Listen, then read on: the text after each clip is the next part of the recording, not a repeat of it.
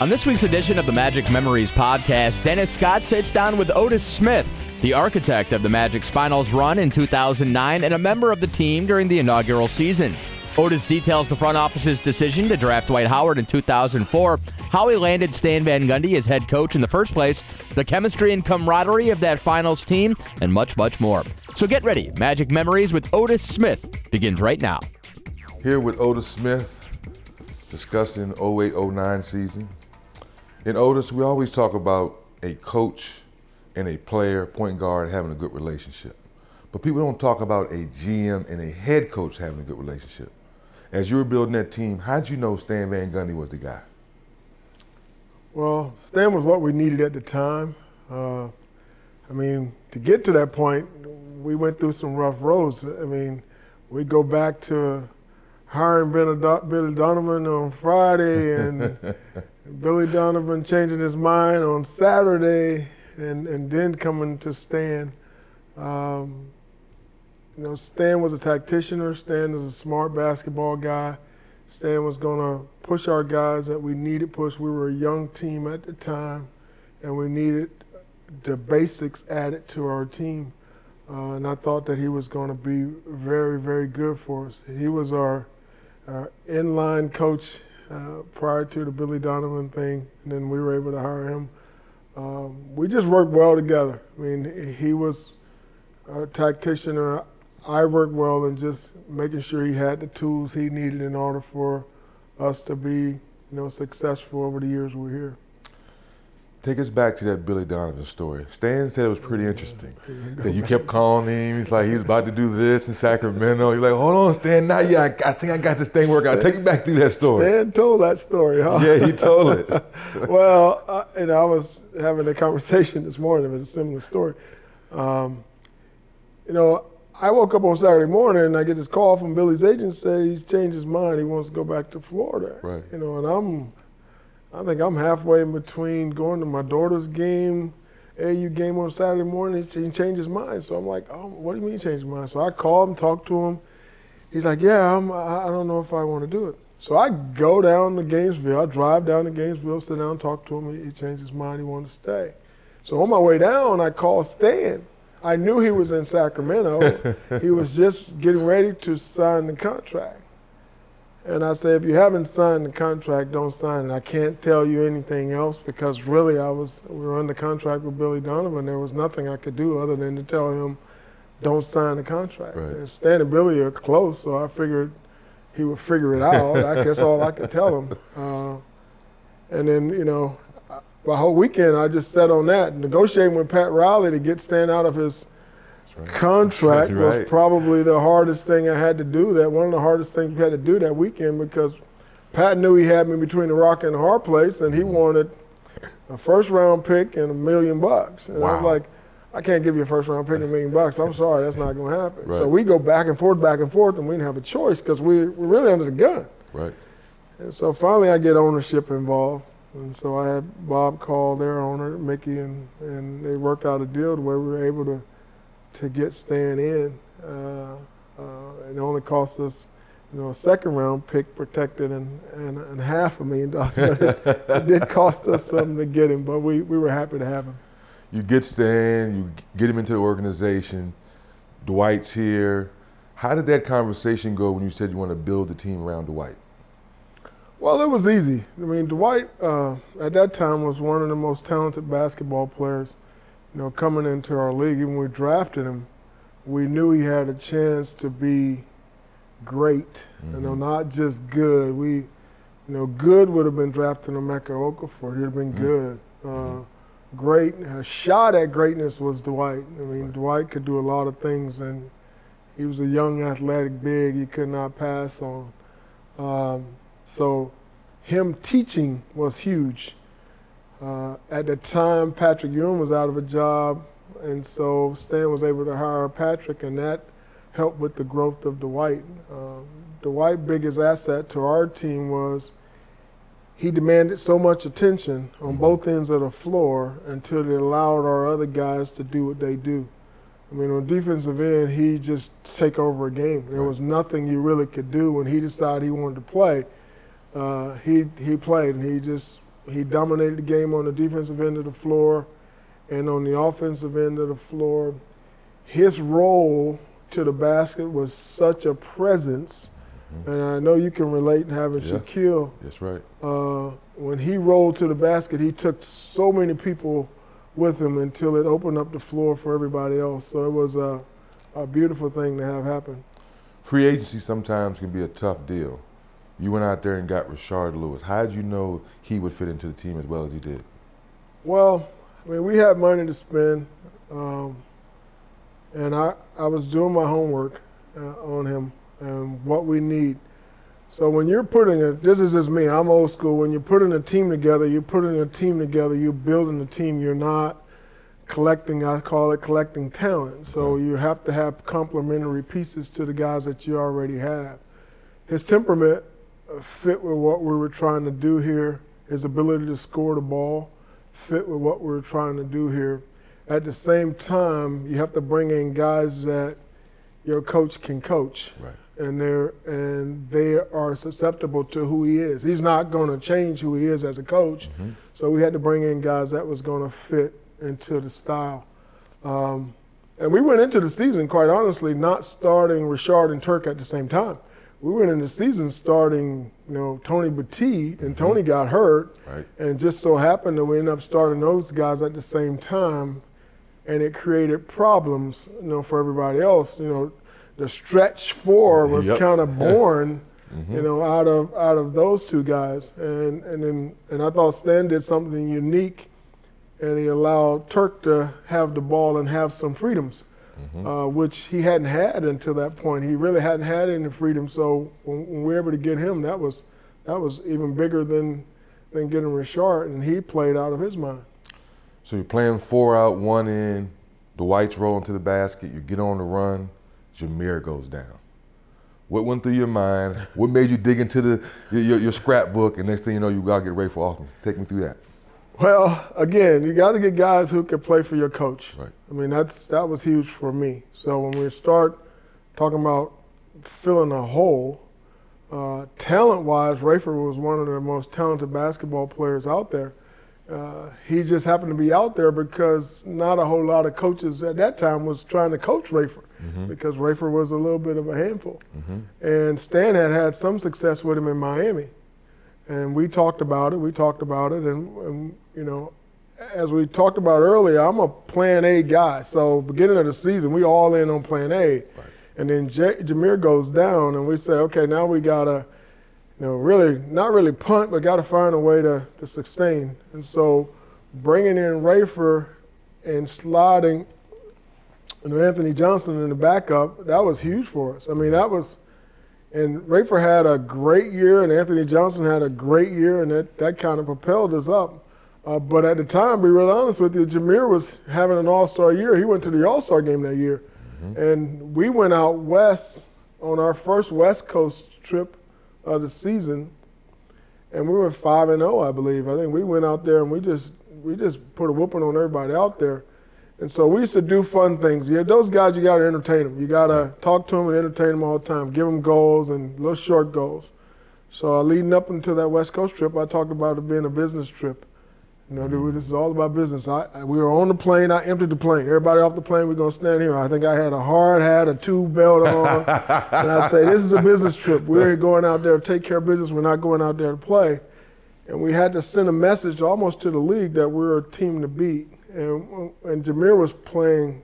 He was shooting the ball incredible. I mean, he was shooting the ball incredible. He was playing out of his head. So he was playing so great till him going down, we figured we were kind of rough. But when Rayford came in, Rayford did a good job in just filling the hole, making great passes, and then Anthony came in as backup. Was awesome. Talking to different players and Stan, that when Rayford came in, there was a game on the road where the way he was distributing the basketball, everyone's like, yes, we want Rayford. This is going to work. Now it's rolling. You're finishing up the season. You're getting ready for the playoffs. How was Stan and you figuring out, do we get Jameer back in or do we wait? Take me through that conversation in the offices. Yeah, we have those things that kind of, you think about from year to year. I mean, that's the one I still go back and rethink on how you do things. Should I did it different? Should we have held them out? And, but I still think we still had a chance to win the finals. We make a shot here or there. Mm-hmm. Courtney Lee tip in, Dwight free throw. We still have a chance to even win the championship. I'm about the wholeness of people, and Jameer needed to be whole because he was part of our future of our team. He was ready to come back. I wanted to give him an opportunity to play at that time. It may have affected our chemistry a little bit because you had Rayford was playing well, you had Anthony Johnson was playing well, and we're in the finals. But when you're in the finals, when you're a good team, and you tell young players, young coaches, young executives the same thing, when you're in the finals, at that point in time when we're on a ascend, you think you're going to be in the finals every year. I'm sure the 95 season, yes. No one could have told you weren't going to be back Exactly. in 96. And so you think you're going to be back, so you think you're building for the future, and you need Jameer there and healthy mentally and physically in order to build for the future. So that was our thought process going into it. He was healthy, ready to go.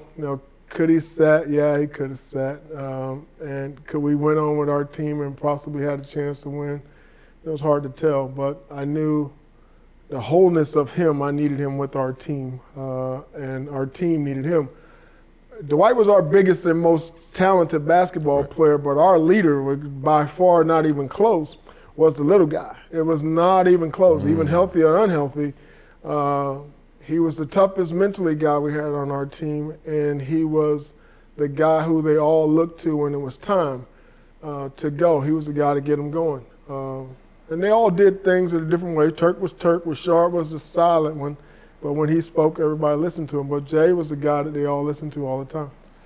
And when his presence was around, being injured, and people could kind of look over their shoulder, okay, he's getting healthy, did that put pressure on Rayford or Anthony Johnson to keep playing their game, or was the overall chemistry of the team good? Our team was good. There was no ins and outs worried about guys being ready and not ready. I mean, to think about it, Jameer didn't play into the finals.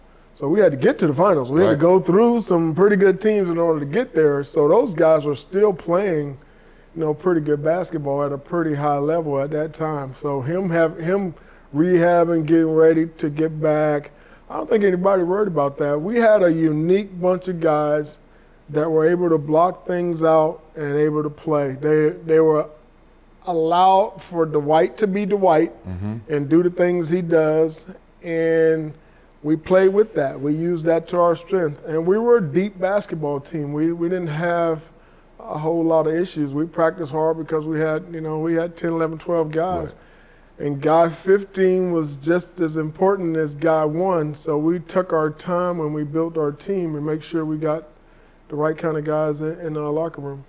Speaking of the right kind of guys, you had a guy, Steve Clifford, an assistant coach at that time. Now he's the head coach at the Magic. Why is he such a good fit for the Magic these days? Well, Steve is a lot like Stan. He's a smart basketball guy, tacticianer, understands the NBA player, understand what it takes to win. And he's able to find the right buttons and push the right buttons.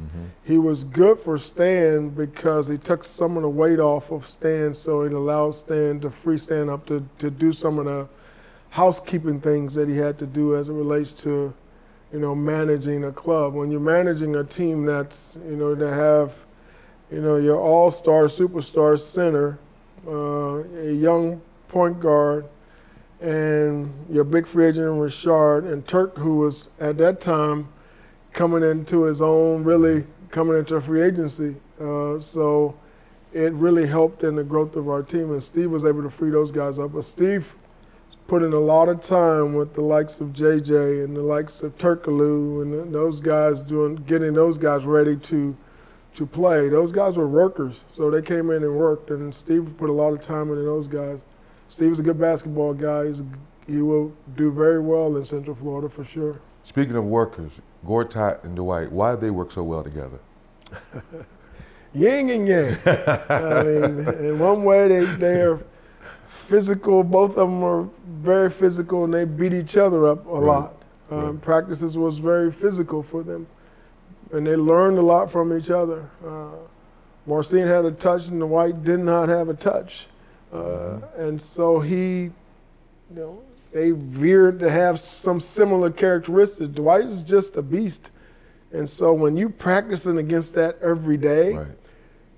you're just going to get better. I mean, it's not one of those things where you got to go and send him to the G League to get better. It's one of those things where his G League was every day. Right. He was around our coaches, and he was around Dwight every day. And then when you take Dwight off the floor for 10, 15 minutes, you can come on with the guy who was not going to be so demanding of the ball, and he was going to do all the things that you needed to do. Those are the things I think people take for granted when you're playing a guy like Dwight, who's such a presence, and you take him off the floor.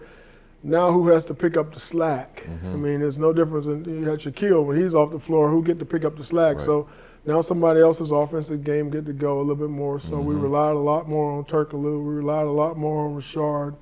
Jameer was Jameer. I mean, he was going to do what he was going to do. He was going to shoot those slot threes, and he had to make those slot threes at a high level for us to be successful because he was going to be open. I mean, you think about it, he's going to be the guy that's going to be open. If I got to pick my poison, I'm going to live with him beating us as opposed to allowing those other guys. So Dwight and Gortat just beat each other up a little bit. Is there one thing throughout that season that you sit at home sometimes as, man, I wish I could have changed that, or just a magical moment? I don't know. Probably I go back and I look at maybe we should have kept Jameer out and not played him, and maybe we had a chance. But we played in the finals, we played two beasts. I mean, Richard had to guard Paul Gasol. He had to guard him too, and that created a little bit of a matchup problem. I thought everywhere else we were fine, but that created a little bit of a matchup problem. Like a shot, we make a shot here or there, we're in the game. Courtney tip in, if he tips it in, we win the game. If Dwight makes a free throw, we win the game. So the series tied 2-2. So you got a chance. So from that standpoint, I don't know if there's anything I do different. Probably the biggest thing, in those years, we were a close, connected group of guys. And so probably no different than in 95. And we were a close, connected group of guys. We had our issues from time to time, but there was nothing that separated the bunch. And we went into the season saying our goal is to win an NBA championship. And that's our goal. That was not anything we were going to talk about different. We talked about it publicly. We let it be known that that's what we were trying to do.